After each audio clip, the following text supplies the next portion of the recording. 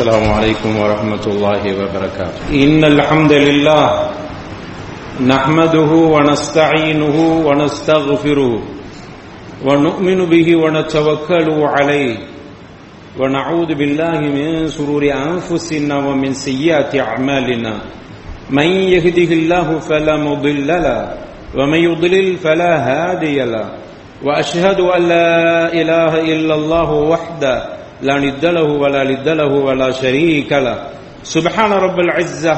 وأشهد أن سيدنا وحبيبنا وقدوتنا وأسوتنا وعظيمنا ومعلمنا رسول الله صلى الله عليه وعلى آله وأصحابه أجمعين. أما بعد، فإن أصدق الحديث كتاب الله وخير الهدي هدي محمد صلى الله عليه وسلم وشر الأمور محدثاتها وكل محدثة بدعة وكل بدعة ضلالة وكل ضلالة في النار. فأعوذ بالله من الشيطان الرجيم. بسم الله الرحمن الرحيم. يا أيها الذين آمنوا اتقوا الله حق تقاته ولا تموتن إلا وأنتم مسلمون. رب اشرح لي صدري ويسر لي أمري واحلل عقدة من لساني يفقهوا قولي. اللهم صل على محمد وعلى آل محمد كما صليت على إبراهيم وعلى آل إبراهيم إنك حميد مجيد. اللهم بارك على محمد وعلى آل محمد كما باركت على إبراهيم وعلى آل إبراهيم إنك حميد مجيد. எல்லா புகழும் புகழ்ச்சியும் ஏக இறைவன் அல்லாஹ் ஒருவனுக்கே சொந்தம். சாந்தி சமாதானம் நபிகள் நாயகம் ஸல்லல்லாஹு அலைஹி வஸல்லம் அவர்கள் மீதும் அவர்கள் உற்றார் உறவினர்கள் சஹாபா தோழர்கள் தாபிஈன்கள் தபுஉ தாபிஈன்கள் குறிப்பாக நம் அத்துணை பேர்கள் மீதும் என்றும் நலவட்டமாக. அன்பான சகோதரர்களே, பெரியவர்களே, பாசத்திற்குரிய தாய்மார்களே, இன்றைய ஹுத்பா பேருரையின் தலைப்பு சோதனை. இறை சோதனை என்பது இறை தெளிவு. இறைவன் ஹக்கு சுப்ஹானஹு வ தஆலா ஒருவரை சோதிக்கிறான் என்று சொன்னால் அவரை அல்லாஹ் தெளிவு செய்கிறான். அல் இப்திலா தரீகுல் இஜ்திபா என்று சொல்வார்கள். சோதனை என்பது தெளிவு செய்யக்கூடிய ஒரு வழியாக இருக்கிறது. அல்லாஹ் குறிப்பிடுகிற பொழுது வகஸாலிக யஜ்தபீக ரப்புக், உம்முடைய இறைவன் உம்மை இவ்வாறுதான் தெரிவு செய்கிறான். ஆக சோதனை அல்லாஹ் வழங்குகிறான் என்றால் அல்லாஹ் அவரை தெளிவு செய்கிறான் என்ற அர்த்தத்தில் தான் நபிமார்களுடைய வரலாறுகள் கூறப்பட்டிருக்கின்றன. உண்மையிலேயே சோதனை என்று சொன்னால் நாம் நினைத்துக் கொள்கிறோம் பட்டினியோடும் பசியோடும் கஷ்டங்களையும் நெருக்கடிகளையும் வழங்குகிற ஒரு சூழலில் அவர் சோதிக்கப்பட்டிருக்கிறார் இறைவனால் என்று நம்மில் பலர் தவறாக புரிந்து கொள்கிறோம். உண்மையிலேயே சோதனை என்பது இறைவன் ஏராளமான அருள் கொடைகளை கொடுப்பதன் மூலமாகவும் அல்லாஹ் சோதிக்கிறான். அல்லாஹ் ஒருவருக்கு உயர்ந்த பதவியை கொடுப்பதன் மூலமாகவும் அல்லாஹ் சோதிக்கிறான். ஒருவருக்கு இறைவன் அதிகமான பொருளாதாரத்தை கொடுப்பதன் மூலமாகவும் அல்லாஹ் சோதிக்கிறான். எனவே கஷ்டம், நஷ்டம், வறுமை, பட்டினி மட்டும் சோதனை அல்ல. அதைவிட உயர்ந்த அருள் கொடைகள் வழங்கப்பட்டவர்களுக்கும் அந்த அருள் கொடையே சோதனையாக ஆகிவிடுகிறது. எனவே தான் அல்லாஹ் குறிப்பிடுகிற பொழுது சூரத்துல் அன்பியா 21வது அத்தியாயத்தில் 35வது வசனத்தில் அல்லாஹ் சொல்கிறான், குல்லு நஃப்ஸின் ஸாயிகத்துல் மௌத், எல்லா ஆத்மாவும் மரணத்தை சுவைத்தே தீர வேண்டும்.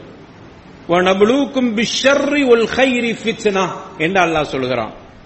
நாம் நன்மையை கொண்டும் தீமையை கொண்டும் உங்களை சோதிப்பது ஃபித்னா, ஒரு பரீட்சைக்காக வேண்டிதான் என்று அல்லாஹ் குறிப்பிடுகிறான். ஆக நல்லதை கொடுப்பதன் மூலமாகவும் அல்லாஹ் சோதிக்கிறான் என்பதை இந்த வசனத்தின் மூலமாக அல்லாஹ் குறிப்பிடுகிறான். அதே மாதிரி அல்லாஹ் ரப்பல் ஆலமீன் குறிப்பிடக்கூடிய இன்னொரு வசனத்தை பார்க்கிறோம். சூரத்துல் ஃபஜ்ரில் அல்லாஹ் குறிப்பிடுகிறான், فَأَمَّا الْإِنسَانُ إِذَا مَا ابْتَلَاهُ رَبُّهُ فَأَكْرَمَهُ وَنَعَّمَهُ فَيَقُولُ رَبِّي أَكْرَمَنِ وَأَمَّا إِذَا مَا ابْتَلَاهُ فَقَدَرَ عَلَيْهِ رِزْقَهُ فَيَقُولُ رَبِّي أَهَانَنِ இந்த இடத்தில் அல்லாஹ் குறிப்பிடுகிறான், ஃபஅம்மல் இன்சானு இதா மப்தலாஹு ரப்புஹு ஃபஅக்ரமஹு. அல்லாஹ் ஒரு மனிதனை சோதிக்கிற பொழுது அவருக்கு கண்ணியத்தை கொடுத்து, வனஅமஹு அல்லாஹ்வுடைய அருள் கொடைகளை எல்லாம் வழங்கி அவரை அல்லாஹ் சோதிக்கிற நேரத்தில், அல்லாஹ் அதில் கூட இப்திலா என்கிற வார்த்தையை பயன்படுத்துகிறான். அதிகமாக அருள் கொடைகளை கொடுத்திருக்கிறான், அவரை கண்ணியப்படுத்தியிருக்கிறான். அந்த மாதிரி சோதிக்கிற பொழுது ஃபயக்கூலு ரப்பி அக்ரமன், அல்லாஹ் என்னை சங்கைப்படுத்தி விட்டான் என்று அந்த மனிதன் சொல்கிறான். வஅம்மா இதா மப்தலாஹு ஃபகதர அலைஹி ரிஸ்கா, அவருக்கு அல்லாஹ் அளவோடு அவருடைய வாழ்வாதாரத்தை வழங்குகிறான். அவரை அப்படி சோதிக்கிற பொழுது, அவருக்கு வசதி வாய்ப்பை கொடுக்காமல் சோதிக்கிற பொழுது ஃபயக்கூலு ரப்பி அஹானன், என்னுடைய இறைவன் என்னை இழிவுபடுத்தி விட்டான் என்று மனிதன் குறிப்பிடுகிறான். இந்த இடத்தில் அல்லாஹ் அவருக்கு கொடுக்கிற நிஅமத்துக்களையும் இப்திலா சோதனை என்று சொல்கிறான், அவருக்கு கொடுக்கிற நெருக்கடியும் அல்லாஹ் சோதனை என்று சொல்கிறான். ஆக இஸ்லாமிய பார்வையில் அல்லாஹ் அருள் கொடைகளை கொடுத்தாலும் அது சோதனை, அல்லாஹ் நெருக்கடிகளை கொடுத்தாலும் அது சோதனை. எப்படி இருந்தாலும் இவைகள் இரண்டுமே ஃபித்னா, பரீட்சை செய்வதற்காக வேண்டி அல்லாஹ் கொடுக்கிறான். நமக்கு அப்படியான ஒரு பரீட்சையில் வெற்றி பெற்று விட்டால் இஜ்திபா, அவரை தெளிவு செய்து விடுகிறான். எனவே அல்லாஹ் ரப்பல் ஆலமீன் அந்த வகையில் மனிதர்களுக்கு அப்படியான நெருக்கடிகளை கொடுக்கிற பொழுது அவர்கள் பொறுமை காத்துக் கொள்ள வேண்டும். உமர் கத்தாப் ரலியல்லாஹு அன்ஹு சொல்வார்கள், எங்களுக்கு சோதனை ஏற்படுகிற பிதர்ரா, எங்களுக்கு துன்பத்தின் மூலமாக சோதனை ஏற்படுகிற பொழுது ஃபஸபர்னா, நாங்கள் பொறுமையாக இருக்கிறோம். அதே மாதிரி பிஸ்ஸர்ரா, எங்களுக்கு மகிழ்ச்சியின் மூலமாக சோதனை கொடுக்கிற பொழுது ஃபலம் நஸ்பிர், நாங்கள் பொறுமையாக இருப்பதில்லை. அல்லாஹ் மகிழ்ச்சியை தருகிற பொழுது அல்லாஹ்வை மறந்து விடுகிறோம். கஷ்டம் வருகிற பொழுது அல்லாஹ்வை நாங்கள் நினைக்கிறோம், அவனிடத்தில் கோரிக்கைகளை வைக்கிறோம். மகிழ்ச்சியை, அந்த இரண்டையுமே சோதனை என்றுதான் உமர் கத்தாப் ரலியல்லாஹு அன்ஹு அவர்களும் குறிப்பிடுகிறார்கள். ஆக ஒரு மனிதனுக்கு அல்லாஹ் சோதனையை கொடுக்கிறான் என்றால் அவரை அல்லாஹ் தெளிவு செய்கிறான். எனவே தான் ரசூலுல்லாஹி ஸல்லல்லாஹு அலைஹி வஸல்லம் அவர்களிடத்தில் கேட்கப்பட்டது, அய்யுன்னாஸ் அஷத்து பலா, அதிகம் ஒரு மனிதர்கள் யார் அதிகம் சோதிக்கப்படுவார்கள், மனிதர்களில் அதிகம் சோதிக்கப்படக்கூடியவர் யார் என்று கேட்கிற பொழுது ரசூலுல்லாஹி ஸல்லல்லாஹு அலைஹி வஸல்லம் அவர்கள் அல் அன்பியா என்று குறிப்பிட்டார்கள். நபிமார்கள் தான் அதிகம் இறை சோதனைக்கு அவர்கள் தான் ஆளாக்கப்படுவார்கள், அதிகம் அவர்கள் தான் சோதிக்கப்படுகிறார்கள். சும்மல் அம்சால் ஃபல் அம்சாலு யுப்தலா அன்னாசு அலா கத்ரி தீனிஹிம், இப்படித்தான் அதற்கு அடுத்தவர்கள் என்று அவர்களுடைய ஈமானுக்கு, அவருடைய தீனுடைய அடிப்படையை கருத்தில் கொண்டு அவர் சோதிக்கப்படுகிறார் என்று ரசூலுல்லாஹ் ஸல்லல்லாஹு அலைஹி வஸல்லம் அவர்கள் சொன்னார்கள். ஆக நபிமார்களுக்கு அல்லாஹ் சோதனை கொடுக்கிறான் என்றால் அவர்களை அல்லாஹ் தெளிவு செய்கிறான் என்பதற்காக வேண்டி அந்த சோதனையை கொடுக்கிறான். எனவே ஒரு மனிதன் அதிகமாக சோதிக்கப்படுகிறார் என்றால் அவர் தீனிலே அதிகம் பற்றுள்ளவராக இருக்கிறாரா என்ற ஒரு நிலையை உணர்ந்து கொள்வதற்குத்தான் அல்லாஹ் இப்படி ஒரு சோதனையை கொடுக்கிறார். அதில் அவர் வெற்றி பெற்று விட்டால் நிச்சயமாக அல்லாஹ்வால் தெளிவு செய்யப்பட்டு விடுவார். இந்த வகையிலே பார்க்கிறோம்.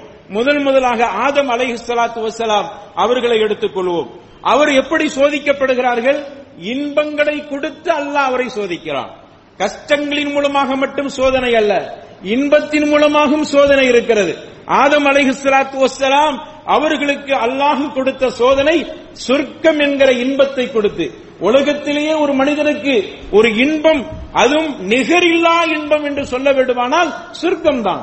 அந்த இன்பம் ஆதமுக்கு கொடுக்கப்படுகிறது. அந்த இன்பத்தினுடைய உச்சத்தை அடைந்த ஆதம் அந்த உச்ச இன்பத்தின் மூலமாக சோதிக்கப்படுகிறார். அல்லாஹ் சொல்கிறான், இன்னலக்க அல்லா தஜூஅ ஃபீஹா வலா தஅரா. இந்த ஆதத்தை பார்த்து அல்லாஹ் சொல்கிறான், உனக்கு இங்கு இந்த சொர்க்கத்திலே பட்டினி என்பது கிடையாது, வலா தஅரா நிர்வாணம் என்பதும் கிடையாது. அவ்வளவு கண்ணியமாக உங்களுக்கு கொடுத்திருக்கிறேன். வ இன்னக லா தல்மஉ வலா ததுஹா, இங்கு தாகம் என்பது கிடையாது, தாகம் எடுக்காது, வெயிலையும் பார்க்க முடியாது என்கிற எவ்வளவு இன்பத்தை உமக்கு நான் கொடுத்திருக்கிறேன் என்று அல்லாஹ் சொல்கிறான். ஆக இப்படி இன்பத்தை கொடுத்த அல்லாஹ் அவருக்கு ஒரு சோதனையை கொடுக்கிறான். ஃபவாஸ்வஸ இலைஹி ஷைத்தான், அவரை ஷைத்தான் அங்கு ஊசலாட்ட மனக்குழப்பத்தை ஏற்படுத்தி பாலய ஆதம் ஹல் அதுல்லுக அலா ஷஜரத்தில் குல், ஒரு நிரந்தரமான வாய்ப்பை பெறக்கூடிய ஒரு மரத்தை உமக்கு அறிவிக்கட்டுமா? ஓ முல்கில் லா யப்லா, அழியாத ஒரு அரசாட்சி கிடைக்கிற மாதிரியான ஒரு மரத்தை உமக்கு அறிவிக்கட்டுமா? அந்த மரத்தின் கனியை சாப்பிட்டால் நிரந்தரமாக இங்கு இருக்க முடியும், மட்டுமல்ல நிரந்தர அரசாட்சி உனக்கு கிடைக்கும் என்று சொல்லி அவரை மனக்குழப்பத்திற்கு ஷைத்தான் உள்ளாக்கினான், சோதிக்கப்படுகிறார். அவருடைய கணவனும் மனைவியும் அவர்கள் இருவர்களும் அதிலிருந்து புசித்தார்கள். அவர்களுடைய நிலைமை எப்படி ஆகிவிட்டது என்றால், முதலில் அவர்கள் இருவர்களும் நிர்வாணப்படுத்தப்பட்டார்கள். அவருக்கு கிடைக்கிற சோதனை பாருங்கள், இன்பத்தை கொடுத்து அல்லாஹ் சோதிக்கிறான். அவர்கள் இருவர்களும் நிர்வாணப்படுத்தப்பட்டார்கள். மின் வரக்கில் ஜன்னா, அந்த இருவரும் நிர்வாணப்படுத்தப்பட்டு விட்டோமே என்கிற வெட்கத்தால் அங்கிருக்கக்கூடிய அந்த மர இலைகளை எடுத்து அவர்கள் மானத்தை மறைக்க முற்பட்டார்கள். ஆதம் அங்கு மிகப்பெரிய பிழை செய்து விட்டார், தவறு செய்து விட்டார், அவர் வழி தவறி விட்டவராக ஆகிவிட்டார். இப்ப அல்லாஹ் சோதிச்சுட்டான். எதற்கு சோதித்தான் தெரியுமா? அடுத்து அல்லாஹ் சொல்லுகிறான், ثُمَّ اجْتَبَاهُ رَبُّهُ فَتَابَ عَلَيْهِ وَهَدَى. ஆதத்தை அல்லாஹ் ரப்பல் ஆலமீன் அவருடைய மன்னிப்பின் மூலமாக அவருக்கு நேர்வழியை கொடுத்து நாம் அவரை தெளிவு செய்து கொண்டோம் என்று அல்லாஹ் குறிப்பிடுகிறான். ஆக இப்திலா சோதனை வருகிற பொழுதெல்லாம் இஜ்திபா தெளிவு செய்தல், அல்லாஹ் இறை தெளிவு என்பது அங்கு கிடைத்து விடுகிறது. இறைவனால் தெளிவு செய்யப்பட்டு விடுகிறார், நேர்வழி அவருக்கு கிடைத்து விட்டது. அவருக்கு சொர்க்கம் என்கிற இன்பத்தில் அந்த இன்பமே அவருக்கு சோதனையாக இருந்தன. அந்த சோதனையின் மூலமாக சாதனை படைத்தார், அல்லாஹுவால் அவர் தெளிவு செய்யப்பட்டு விட்டார். அதே மாதிரி யூனுஸ் அலைஹிஸ்ஸலாத்து வஸ்ஸலாம் அவரையும் அல்லாஹ் சோதிக்கிறான். எதற்கு தெரியுமா? அவரை தெளிவு செய்வதற்காக வேண்டி சோதிக்கிறான். அல்லாஹ் சொல்கிறான், ஃபஸ்பிர் லிஹுக்மி ரப்பிக, இந்த உன்னுடைய இறைவனுடைய அந்த கட்டளைக்கு சட்டத்திற்கு நீர் கட்டுப்பட்டு நடக்க வேண்டும், பொறுமையாக இருந்துகொள். வலா தக்குன் கஸாஹிபில் ஹூத், இந்த மீன் வயிற்றில் உள்ளவரை போன்று ஆகிவிட வேண்டாம். அவர் எப்படி ஆகிவிட்டார் தெரியுமா? மீன் வயிற்றில் உள்ளவர் இது நாதா வஹுவ மக்தூம், அவர் மிகவும் சோதிக்கப்பட்டவராக, துன்பத்தில் உள்ளாக்கப்பட்டவராக அவர் இறைவனை அழைத்த நேரத்தில் லவ்லா அன் ததாரகஹு நிஅமத்தம் மிர் ரப்பிஹி லனுபித பில் அராஇ வஹுவ மதுமூம், அவர் இழிவாக்கப்பட்ட நிலையில அல்லாஹ்வுடைய அருள் கொடை மட்டும் இல்லாமல் இருந்திருந்தால் இந்த அதாவது மீன் வயிற்றில் உள்ள யூனுஸ் அவர்கள் வெட்ட வெளியில் அவர் கேவலப்படுத்தப்பட்டவராக வீசப்பட்டிருப்பார். அல்லாஹ்வுடைய அருள் கொடை அங்கு இருந்த காரணத்தால் ஃபஜ்தபாஹு ரப்புஹு, அல்லாஹ் அவரை தெளிவு செய்து கொண்டான். ஃபஜஅலஹு மினஸ் ஸாலிஹீன், அவரை நல்லவராக அல்லாஹ் ஆக்கி கொண்டான். ஆக அவருக்கு அல்லாஹ் சோதனையை கொடுத்தான். அந்த சோதனையை போன்று ஒரு சோதனை அவருக்கு வழங்கப்பட்டது, அதன் மூலமாக அல்லாஹ் தெளிவு செய்து விட்டான். எனவே தான் ரசூலுல்லாஹி ஸல்லல்லாஹு அலைஹி வஸல்லம் அவர்களை பார்த்து அல்லாஹ் சொல்கிறான், வலா தக்குன் கஸாஹிபில் ஹூத், இந்த மீன் வயிற்றில் உடையவரை போன்று ஆகிவிட வேண்டாம். அவருக்கு நெருக்கடியான நேரத்தில் அல்லாஹுவை இழிவுபடுத்த நிலையிலே அல்லாஹுவை அவர் பிரார்த்தனை செய்தார். அல்லாஹ்வுடைய அருள் கொடை மட்டும் அவருக்கு இல்லாமல் இருந்திருந்தால் அவர் வீசப்பட்டிருப்பார். ஆனால் அந்த சோதனைக்கு பிறகு அல்லாஹ் அவரை தெளிவு செய்து கொண்டான். ஆக சோதனை, அதற்கு பிறகு இறை தெளிவு, இறைவன் அவரை தெளிவு செய்கிறான் என்பதற்குண்டான அடையாளமாக இருக்கிறது. அதே மாதிரி பார்க்கிறோம், கலீலுர் ரஹ்மான் என்று சொல்லக்கூடிய இப்ராஹிம் அலைஹிஸ்ஸலாத்து வஸ்ஸலாம், அவர் இளமை பருவத்திலே அல்லாஹ் சோதிக்கிறான். وَلَقَدْ آتَيْنَا إِبْرَاهِيمَ رُشْدَهُ مِنْ قَبْلُ وَكُنَّا بِهِ عَالِمِينَ. அல்லாஹ் ரப்பல் ஆலமீன் சொல்கிறான், இந்த வலக்கத் ஆத்தைனா இப்ராஹிம், இப்ராஹிமுக்கு நாம் கொடுத்தோம், நேர்வழியை கொடுத்தோம், அவரை இதற்கு முன்னால் நாம் அறியக்கூடியவராகவும் இருக்கிறோம். இப்ராஹிமை இளமையிலே நமக்கு தெரியும். அவருக்கு நாம் நேர்வழியை கொடுத்தோம் என்று அல்லாஹ் சொல்லிவிட்டு அவருக்கு சோதனை, படிப்படியாக சோதனை, அவருடைய தந்தையின் மூலமாக சோதனை அல்லாஹ் கொடுக்கிறான். எனவே தான் வஹபனா லஹும் மின் ரஹ்மத்தினா, நம்முடைய அருள் கொடையின் மூலமாக அவருக்கு நன்கொடையாக கொடுத்தோம். வஜஅல்னா லஹும் லிசான ஸித்கின் அலியா, அவரை ஒரு நற்பேருடைய, உயர்ந்த நற்பேருடைய ஒரு நபியாக நாம் அவரை மாற்றினோம். அவருக்கு சோதனை, சோதனைக்கு பிறகு அவருக்கு இந்த அந்தஸ்தை அல்லாஹ் கொடுக்கிறான். அவருடைய கூட்டத்தாளர்கள் மூலமாக அவருக்கு சோதனை. இது காலலி அபீஹி வ கௌமிஹி குல்னா, அவருடைய கூட்டத்தினர்களும் அவருடைய தந்தையும் மூலமாக இவருக்கு சோதனை ஏற்பட்டது. அவருடைய மனைவியின் மூலமாக இவருக்கு சோதனை ஏற்பட்டது. அது மாதிரி அவருடைய அனைத்து சகாக்களின் மூலமாகவும் இவருக்கு சோதனை ஏற்பட்டது. அதிலெல்லாம் இறை நினைப்பை விட்டு கொஞ்சம் கூட அகன்று போகாத காரணத்தால் இப்ராஹிமுக்கு குல்னா யா நாரு கூனி பர்தம் வ ஸலாமா, இந்த இப்ராஹிமுக்கு நெருப்பு அவருக்கு நல்ல தட்ப வெப்பநிலை சரியான முறையிலே ஆகிக் கொள்ள வேண்டும் என்று அந்த நெருப்புக்கு அல்லாஹ் கட்டளையிட்டான். ஆக இப்ராஹிமுக்கு கிடைத்த சோதனை அல்லாஹ் அவரை தெரிவு செய்வதற்காக வேண்டி அந்த சோதனையை கொடுத்தான் என்று நபிமார்களுக்கு கிடைத்த அந்த சோதனைகளை எல்லாம் குர்ஆனில் அல்லாஹ் குறிப்பிடுகிறான். என்றால் நாமும் சோதிக்கப்படுவோம். சோதிக்கப்படுகிற பொழுது இறை நினைப்பை விட்டு கொஞ்சம் கூட நகண்டு விடக்கூடாது. அந்த சோதனை நம்மை இறைவன் தெளிவு செய்வதற்காக வேண்டி, தேர்ந்தெடுப்பதற்காக வேண்டி கொடுக்கிற சோதனை என்று நாம் புரிந்து கொள்ள வேண்டும். யூசுஃபுக்கும் சோதனை கொடுத்தோம், அல்லாஹ் கொடுத்தான். யூசுப் அலைஹிஸ்ஸலாத்து வஸ்ஸலாம் அவர்களுக்கு கிடைத்த சோதனை அவருடைய சகோதரின் மூலமாக கிடைக்கிற சோதனை. இது காலு லா யூசுஃபு வ அஹூஹு அஹப்பு இலா அபீனா மின்னா வ நஹ்னு உஸ்பா இன்ன அபானா லஃபி தலாலின் முபீன். யூசுப் அலைஹிஸ்ஸலாம் எப்படி சோதிக்கப்படுகிறார் பாருங்கள். இது காலு, யூசுப் அலைஹிஸ்ஸலாத்து வஸ்ஸலாம் அவர்களுடைய சகோதரர்கள் எல்லாம் இப்படி பேசிக் கொண்டார்கள். யூசுஃபும் அவருடைய சகோதரனும் அஹப்பு இலா அபீனா மின்னா, நம்மை விட யூசுஃபும் அவருடைய சகோதரனும் நம்முடைய தந்தைக்கு நேசத்திற்குரியவராக ஆகிவிட்டார். வ நஹ்னு உஸ்பா, நாம் ஒரு பெரும் பலசாலி கூட்டமாக இருக்கிறோமே, நம்முடைய கூட்டம், நம்முடைய சகோதரர்கள் பலசாலியாக இருக்கிறோம். இந்த பலகீனமான இரண்டு சகோதரர்களும் யூசுஃபுடைய தந்தைக்கு மிகப்பெரிய ஒரு நேசத்திற்குரியவராக மாறிவிட்டாரே. இன்ன அபானா லஃபி தலாலின் முபீன், நம்முடைய தந்தை உண்மையிலேயே தெளிவான வழிகட்டிலே இருக்கிறார் என்று அவர்கள் பேசிக் கொண்டார்கள். அதன் மூலமாக யூசுப் அலைஹிஸ்ஸலாத்து வஸ்ஸலாம் சோதிக்கப்படுகிறார்கள்.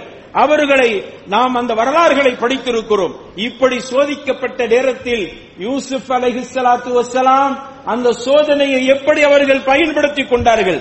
அல்லாஹ்வை நிந்திப்பதன் மூலமாக பயன்படுத்திக் கொண்டார்களா? அல்லாஹ் இப்படி ஒரு சோதனையை தந்து விட்டாயே, என்னை இப்படி கஷ்டப்படுத்தி விட்டாயே, உனக்கு இரக்கமில்லையா என்றெல்லாம் அவர்கள் பேசினார்களா? அல்லாஹ்வுடைய நினைப்பை விட்டு கொஞ்சம் கூட அவர்கள் நகண்டு போகவில்லை. அதே மாதிரி அவருக்கு அங்க அசீசுடைய மனைவியின் மூலமாக ஒரு சோதனை ஏற்படுகிறது. அதுவும் ஒரு சோதனை தான். அங்கு யாருமே இல்லாத பொழுது அசீசுடைய மனைவி இருக்கிறார். யூசுஃபுடைய அழகில் மயங்கிய அவள் அந்த வீட்டினுடைய அனைத்து கதவுகளையும் மூடிவிட்டாள். தால் என்னிடத்தில் வாரும் என்று அழைக்கிறார். அழைக்கிற நேரத்தில் அந்த யூசுப் அலைஹிஸ்ஸலாத்து வஸ்ஸலாம் அவருக்கு அப்படியான ஒரு சோதனை வருகிறது. அந்த அசீசுடைய மனைவியின் மூலமாக ஏற்பட்ட சோதனை, அதில் கூட அவர்கள் தடுமாறவில்லை, அதில் கூட அவர்கள் தடம் புரண்டு போகவில்லை, அதில் கூட அவர்கள் பாவத்தின் பக்கம் செல்லவில்லை. நமக்கு பெரிய வாய்ப்பு கிடைத்து விட்டது, இந்த வீட்டினுடைய சொந்தக்காரராக இருக்கிற இவளை நம்மை அழைத்து விட்டாலே, இவருடைய கணவர் இவரை எந்த வகையிலும் குற்றம் பிடிக்க மாட்டார். இப்படிப்பட்ட வாய்ப்புகள் இருக்கிறது. யாருமே பார்க்க முடியாத அளவில் வீடுகளுடைய கதவுகள் அடைக்கப்பட்டிருக்கிறது. இதை சரியாக பயன்படுத்திக் கொள்வோமே என்ற அடிப்படையில் யூசுப் அலைஹிஸ்ஸலாத்து வஸ்ஸலாம் அவர்கள் தடம் புரண்டு போகவில்லை, உறுதியோடு இருந்தார்கள், ஈமானிய உறுதியோடு இருந்தார்கள். யாரும் பார்க்காவிட்டாலும் தனிமையில் இருக்கிற வாய்ப்பு இருந்தாலும் படைத்த இறைவன் என்னை பார்த்து கொண்டிருக்கிறான் என்கிற ஈமானிய உறுதி, அந்த சோதனையில் அவர்கள் ஈமானிய உறுதி இருந்த காரணத்தால் அதிலும் அவர்கள் வெற்றி பெற்றார்கள். அல்லாஹ் அவரை தெளிவு செய்கிறான். சிறைச்சாலைக்கு அனுப்பப்படுகிறது. சிறைச்சாலையில இருக்கிற பொழுதும் கூட அல்லாஹ்வுடைய நினைப்பை விட்டு கொஞ்சம் கூட நகராமல் இருந்தார்கள். யூசுப் அலைஹிஸ்ஸலாத்து வஸ்ஸலாம் சிறைச்சாலைக்கு அனுப்பப்பட்டு விட்டோமே, உண்மை பேசிய காரணத்தால், உண்மைக்கு நாம் கட்டுப்பட்ட காரணத்தால், பொய்மைக்கு நாம் அங்கு ஒரு வகையிலும் கட்டுப்பட மாட்டோம் என்று மறுத்த காரணத்தால் பரிசாக சிறைச்சாலை கிடைத்திருக்கிறது. அந்த காலத்தில் சிறைச்சாலையை பற்றி நாம் பேசவே தேவையில்லை.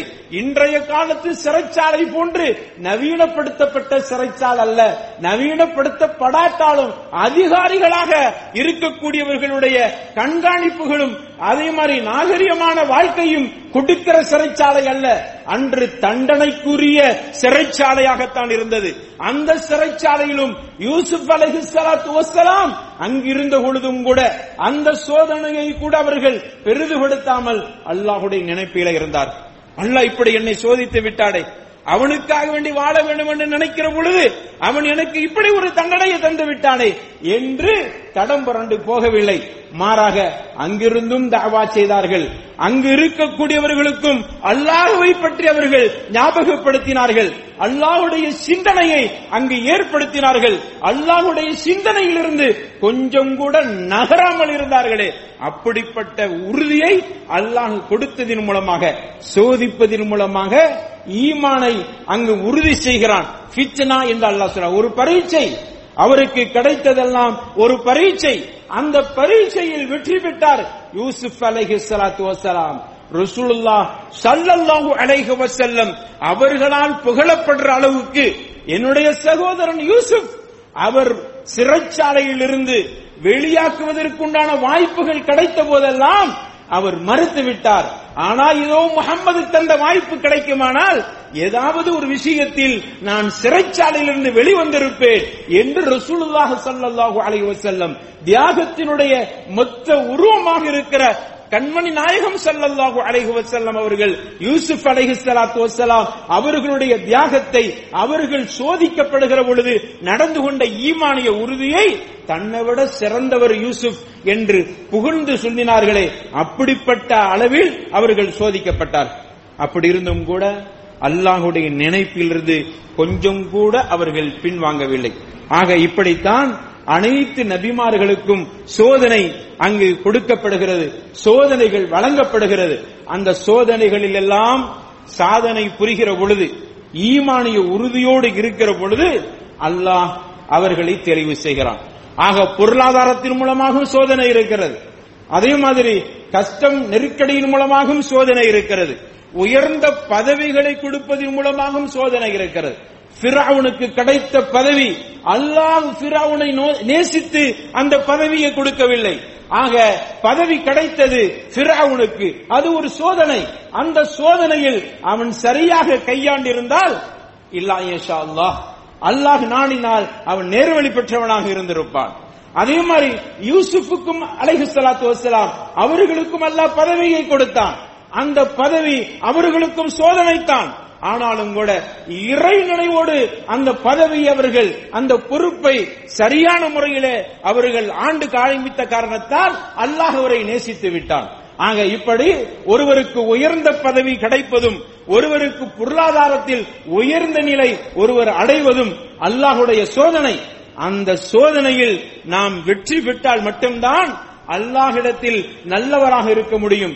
ஆக அல்லாஹ் ஒருவனை சோதிக்கிறான் என்றால், எந்த வகையிலும் சோதிக்கிறான் என்றால் அவனை தெளிவு செய்வதற்கு அல்லாஹ் சோதிக்கிறான். நோயை, கடுமையான நோயை கொடுத்து அல்லாஹ் சோதிக்கிறான் என்று சொன்னால் அல்லாஹ் அவரை தெளிவு செய்கிறான். அவருடைய பாவங்களை எல்லாம் கொஞ்சம் கொஞ்சமாக மன்னிக்கிறான். அவனுக்கு ஏற்படுகிற காய்ச்சல் அவன் செய்துவிட்ட பாவத்திற்கு கஃபாரா என்று ரசூலுல்லாஹ் ஸல்லல்லாஹு அலைஹி வஸல்லம் அவர்கள் சொன்னார்கள். ஒருவருக்கு 2 கண்களும் பார்வை இல்லாமல் இருக்கிறது என்றால் வஜபத் லஹுல் ஜன்னah, அவருக்கு சொர்க்கம் கடமையாகிவிட்டது. அதுவும் சோதனை தான். கண்ணை எடுத்துவிட்டு அதன் மூலமாக சோதித்து ஒரு ஃபித்னாவை கொடுக்கிறான், ஒரு பரீட்சை வைக்கிறான். இதில் வெற்றி பெறுகிறாயா? இறைவா எனக்கு கண்ணு தரவில்லையே, நீலாம் இறைவனா நஊதுபில்லாஹ் என்று சொல்கிறாரா என்று பார்ப்பதற்கு இந்த சோதனை கொடுக்கிறான். ஆக இந்த வரலாறுகளை குர்ஆனில் அல்லாஹ் குறிப்பிடுவதன் மூலமாக நம்முடைய வாழ்க்கை முதல்ல ரசூலுல்லாஹ் ஸல்லல்லாஹு அலைஹி வஸல்லம் அவர்களுக்கு படிப்பினையை கொடுக்கிறான். இப்படியெல்லாம் எல்லா நபிமார்களும் சோதிக்கப்பட்டிருக்கிறார்கள்.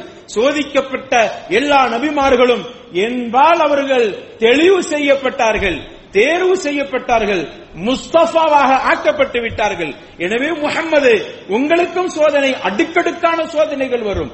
அந்த சோதனையில் இருந்து கொஞ்சம் கூட தடம் புரண்டு விடக்கூடாது என்கிற பாடத்தை அல்லாஹ் இதன் மூலமாக கொடுக்கிறான். அதே பாடத்தை நமக்கும் அல்லாஹ் வைத்திருக்கிறான். நமக்கு சோதனை வருகிற பொழுது தடுமாறிவிடக் கூடாது, இபாதத்தை விட்டு தூரமாகிவிடக் கூடாது, இறை நினைப்பை விட்டு மறந்து போய்விடக் கூடாது.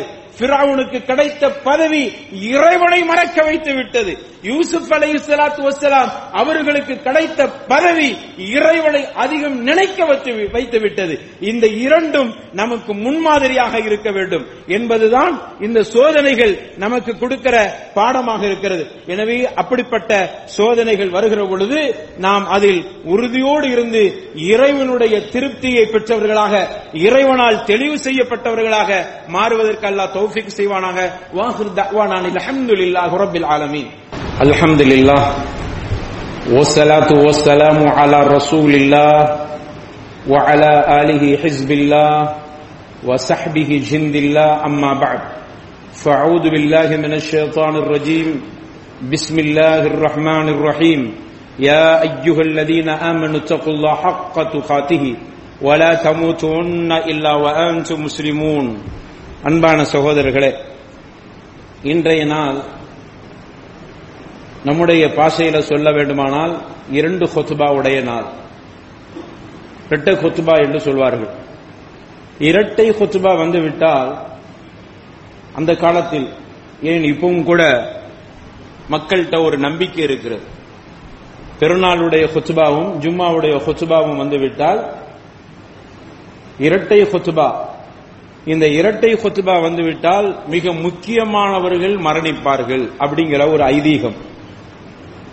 அப்படியான ஒரு ஐதீகம் சில நேரங்களில் யதார்த்தமாக நடப்பதை ஆதாரமாக வைத்துக் கொள்ளக்கூடியவர்களாக நம்மில் ஆரம்ப காலத்தில் அப்படியான எண்ணங்கள் நம்மிடத்தில் இருந்தது. இன்றும் மற்றவர்கள்ட்ட அந்த எண்ணங்கள் இருக்கிறது. ஊர்ல பெரிய தலை மூத்தா போகும் அப்படிங்கிற ஒரு நம்பிக்கை. அந்த நம்பிக்கை சில நேரங்களில் அல்லாஹ் ரப்பல் ஆலமீன் தீயவர்கள் போகிற அந்த வழியிலே அவர்களை நாம் விட்டு விடுவோம் என்று அல்லாஹ் சொல்கிறாரே, கடைசியில் பிடிப்பதற்காக நெடுங்கயிற்றில் விட்டு மாடை கட்டி நெடுங்கயிற்றில் விடுகிறான் என்றால் மாடு நினைத்துக் கொள்கிறது என் மேல் முதலாளிக்கு பாசம் மேயறதுக்காண்டி விட்டிருக்கிறான் என்று சொல்லி அது பெரிய கயிறுல மேய விட்டிருக்கிறான். ஒரு நாளைக்கு அறுக்கிற பொழுது அதை பிடித்து இழுத்து விடுவான். இதே மாதிரி ரப்புல் ஆலமீன் அவன் இப்படியான ஒரு சூழ்நிலையில இப்படியான நம்பிக்கைகள் இருக்கக்கூடியவர்களை அல்லாஹ் அப்படியே விட்டு விடுவான். அவருடைய நம்பிக்கைக்கு தகுந்த மாதிரி சில விஷயங்கள் நடந்துவிடும். அப்படி யாராவது முக்கிய தலைவர்கள் மரணித்திருப்பார்கள். இதையெல்லாம் ஆதாரமாக வைத்து இப்படி நடந்தது அந்த காலத்தில், அந்த அவர் மூத்தா போனார், இவர் மூத்தா போனார் என்று ஒரு காரணத்தை கற்பித்து இரட்டை குத்பா வந்துவிட்டால் பெரிய தலை அங்கு மரணிக்க போகிறது என்கிற ஒரு நம்பிக்கை. இப்போ இஸ்லாமிய அடிப்படையில், இஸ்லாமிய சட்டத்தின் அடிப்படையில் நமக்கு சட்டம் என்ன சொல்கிறது என்பதை நாம் இங்கு தெரிய கடமைப்பட்டிருக்கிறோம். 2 குத்பா ஏற்பட்டு விட்டால் அதுக்கு மார்க்க தீர்ப்பு என்ன? மார்க்கத்தில் அதற்கென்று ஒரு விசேஷ தீர்ப்பு இருக்கத்தான் செய்கிறது. 2 ரசூலுல்லாஹ் ஸல்லல்லாஹு அலைஹி வஸல்லம் அவர்கள் இப்படியே சொன்னார்கள், இஜ்தமஅ ஐதானி ஃபீ யௌமிக்கும் ஹாதா வமன் ஷாஅ அஜ்ஸஅஹு மினல் ஜும்அத்தி وَإِنَّا مُجَمِّعُونَ إِنْ شَاءَ اللَّهُ. ரசூலுல்லாஹ் ஸல்லல்லாஹு அலைஹி வஸல்லம் இப்படி சொன்ன செய்தி சில கிரந்தங்களிலே சரியான கிரந்தங்களில் பதிவு செய்யப்பட்டிருக்கிறது. ரசூலுல்லாஹ் ஸல்லல்லாஹு அலைஹி வஸல்லம் அவர்கள் சொன்னார்கள், 2 ஈதுகள் ஒன்றிணைந்து விட்டால், ஒரே நாளிலே 2 ஈதுகள் பெருநாட்கள் இணைந்து விட்டால், உங்களில் பெருநாளுடைய குத்பாவில் கலந்து கொண்டவர் அவர் ஜும்மாவுடைய குத்பாவில் கலந்து கொள்வதிலிருந்து விதிவிலக்கு அளிக்கப்படுகிறார். ஒரு சலுகை, பெருநாள் குத்பால கலந்தவங்க ஜும்மாவுடைய குத்பாவுக்கு வர தேவையில்லை. ஆனால் தப்பா புரிந்து விடக்கூடாது, அவர்கள் லுஹரை தொழ வேண்டும். இது ஒரு ரசூலுல்லாஹ் ஸல்லல்லாஹு அலைஹி வஸல்லம் அவர்கள் நமக்கு கொடுத்த ஒரு அனுமதி. அதில் சஹாபாக்கள் எப்படி நடந்து கொண்டார், இதுல உலமாக்கள்கிட்ட கருத்து வேறுபாடு இருக்கிறது. எப்படி கருத்து வேறுபாடு இருக்கிறது என்றால், ரசூலுல்லாஹ் ஸல்லல்லாஹு அலைஹி வஸல்லம் அவர்கள் சொன்னது, வெள்ளிக்கிழமையில் பெருநாள் வந்தால் பெருநாளுடைய குத்பாவில் கலந்து கொண்டவர்கள் ஜும்மாவுடைய குத்பாவில் கலந்து கொள்ள வேண்டாம் என்று சொன்னதெல்லாம் அன்று அரபு தேசத்தில் ரசூலுல்லாஹ் ஸல்லல்லாஹு அலைஹி வஸல்லம் அவர்களோடு வசித்த மதீனா பகுதியில் சுற்று வட்டாரங்களில் இருந்த மேட்டு பகுதியில் இருந்த, குறிப்பாக மேட்டு பகுதியில் இருந்தவர்களுக்கு இந்த சலுகை கொடுத்தார்கள். அறிஞர்கள் இப்படி புரிந்து கொள்கிறார்கள். இமாம் ஷாஃபிஈ ரஹ்மத்துல்லாஹி அலைஹி இந்த ஹதீஸுக்கு அப்படித்தான் விளக்கம் கொடுக்கிறார். அதனால 2 குத்பா ஏற்பட்டால் பெருநாள் தொழுகையிலும் கலந்து கொள்ள வேண்டும், ஜும்மாவுடைய தொழுகையிலும் கலந்து கொள்ள வேண்டும் என்று இந்த ஹதீஸை இமாம் ஷாஃபிஈ ரஹ்மத்துல்லாஹி அலைஹி அப்படி புரிந்திருக்கிறார்கள். அதற்கு அவர்கள் காரணம் சொல்லுகிற பொழுது, மேட்டு பகுதியில் வசித்தவர்களை பார்த்து ரசூலுல்லாஹ் சொன்னது, நீங்கள் முதல் குத்பாவுக்கு வந்துட்டீங்க, பெருநாள் குத்பாவுக்கு, இப்பொழுது உங்களுடைய வீடுகளுக்கு போறீங்க, அறுப்பெல்லாம் முடித்த பிறகு அல்லது நீங்க சாப்பிட்ட பிறகு நீங்கள் மீண்டும் ஜும்மாவுக்கு வர தேவையில்லை, உங்களுக்கு சிரமம், எனவே நீங்கள் அந்த பகுதியில் லுஹரை தொழுது கொள்ளுங்கள் என்று ரசூலுல்லாஹ் ஸல்லல்லாஹு அலைஹி வஸல்லம் அங்கு இருந்த அந்த மக்களுக்கு சொன்னார்கள். மேட்டு பகுதியில் இருந்த தூரத்தில் உள்ள மக்களுக்கு சொல்லப்பட்ட கட்டளை. மற்றவர்கள் பக்கத்தில் உள்ளவர்கள் அனைவர்களும் சஹாபாக்கள் பெருநாள் தொழுகையிலும் கலந்து கொண்டார்கள், ஜும்மாவுடைய தொழுகையிலும் கலந்து கொண்டார்கள் என்கிற கருத்தை பெரும்பகுதி அறிஞர்கள் வலுவாக வைக்கிறார்கள். எனவே அப்படி ஒரு கருத்தும் இருக்கத்தான் செய்கிறது. இருந்தாலும் இந்த ஹதீஸை பொதுவாக பார்க்கிற பொழுது ரசூலுல்லாஹ் ஸல்லல்லாஹு அலைஹி வஸல்லம் அவர்கள் இஜ்தமஅ ஐதானி ஃபீ யௌமிக்கும் ஹாதா என்று குறிப்பிட்டிருக்கிறார்கள். பொதுவா தான் சொல்லி இருக்கிறாங்க. சில அறிஞர்களுடைய கருத்து, பெருநாளுடைய குத்பாவும் ஜும்மாவுடைய குத்பாவும் இரண்டுமே இணைந்து விட்டால், ஒன்று சேர வந்து விட்டால், உங்களில் விரும்பியவர் உங்களில் விரும்பியவர் அவர் ஜும்மாவில் கலந்து கொள்ளட்டும், இல்லை என்றால் அவர்களிடத்திலே இருந்து கொள்ளட்டும் என்று சொல்வதன் மூலமாக இது பொதுவான செய்தியாகத்தான் உணர முடிகிறது. எனவே இது அனைவர்களுக்கும் பொதுவான சட்டம் என்றும் சில அறிஞர்களுடைய கருத்து இருக்கிறது. கிபாருல் உலமா என்று சொல்லக்கூடிய இன்றைய காலத்து சவுதி அரேபியாவினுடைய பெரும் பெரும் முஃப்திகள் இந்த ஹதீஸை இப்படித்தான் புரிந்திருக்கிறார். ஆக இந்த ஹதீஸின் இப்படிப்பட்ட 2 கருத்துக்களும் இமாம் ஷாஃபி ரஹ்மத்துல்லாஹி அலைஹி, இமாம் அபு ஹனீஃபா ரஹ்மத்துல்லாஹி அலைஹி, இமாம் மாலிக் ரஹ்மத்துல்லாஹி அலைஹி போன்ற இப்படிப்பட்ட அறிஞர்களும் இந்த ஹதீஸை மேல் குடிமக்களா, அதாவது மேட்டு பகுதியில் வசித்த மக்கள், தூரத்தில் உள்ள மக்கள், அவர்களுக்குத்தான் இந்த செய்தி அங்கு வர வேண்டாம் என்று சொல்லப்பட்டிருக்கிறதை தவிர பக்கத்தில் உள்ளவர்களுக்கு அல்ல என்கிற கருத்தும் வலுவாக இருக்கிறது. அதே மாதிரி இல்லை, இது பொதுவான செய்திதான் என்கிற கருத்து வலுவாக இருக்கிறது. அப்படியானால் ராஜிஹான கவுல் என்று சொல்வார்களே, எப்படி நம்ம இப்படி இருக்கிறது அப்படி இருக்கிறது என்று 2 விஷயத்தையும் மழைப்பிட்டு போவது அல்ல, எப்படி புரிந்து கொள்வது என்றால், அறிஞர்களுடைய பொதுவான கருத்து என்னன்னா, இந்த ஹதீஸ் பொதுவாக வந்திருக்கிற காரணத்தால் பெருநாள் குத்பாவில் கலந்து கொண்டவர்களுக்கு உண்மையிலே விதிவிலக்குத்தான் என்று புரிவது சரியான ஒரு கருத்தாக இருக்க முடியும்.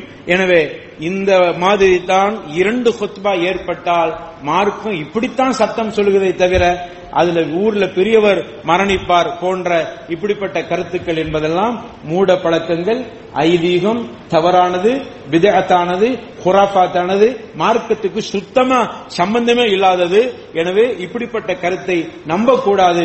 மாறாக இதிலிருந்து ஒரு சின்ன நமக்கு ஒரு சட்டம் விதிவிலக்கு, யாராவது ஜும்மாவுக்கு தூரத்தில் இருக்கிறவங்க வர முடியாதுன்னு சொல்லி இருந்தால் பரவாயில்லை. ஆனால் ஒன்று, அனைத்து சஹாபாக்களும் இப்படி ஒரு நிகழ்வு ஏற்படுகிற பொழுது அனைவர்களும் 2லுமே கலந்து கொண்டதாக ஒரு செய்தி வலுவாக இருக்கிறது. அதனால சிறந்தது என்னவென்றால், நாம் ஜும்மாவிலும் கலந்து கொள்ளலாம், முடியாமல் இருக்குமானால் ஜும்மாவில் கலந்து கொள்ள தேவையில்லை என்பதுதான் இந்த பெருநாள் 2 குத்பாக்கள் நமக்கு சொல்ற சட்டமாக இருக்கிறது.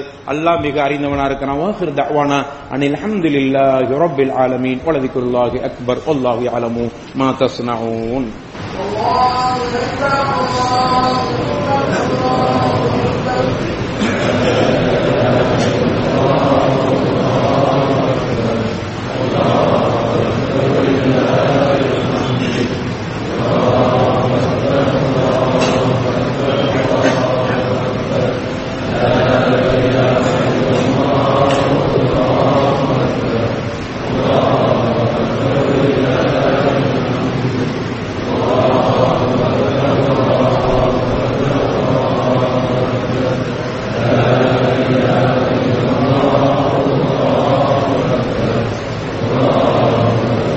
لله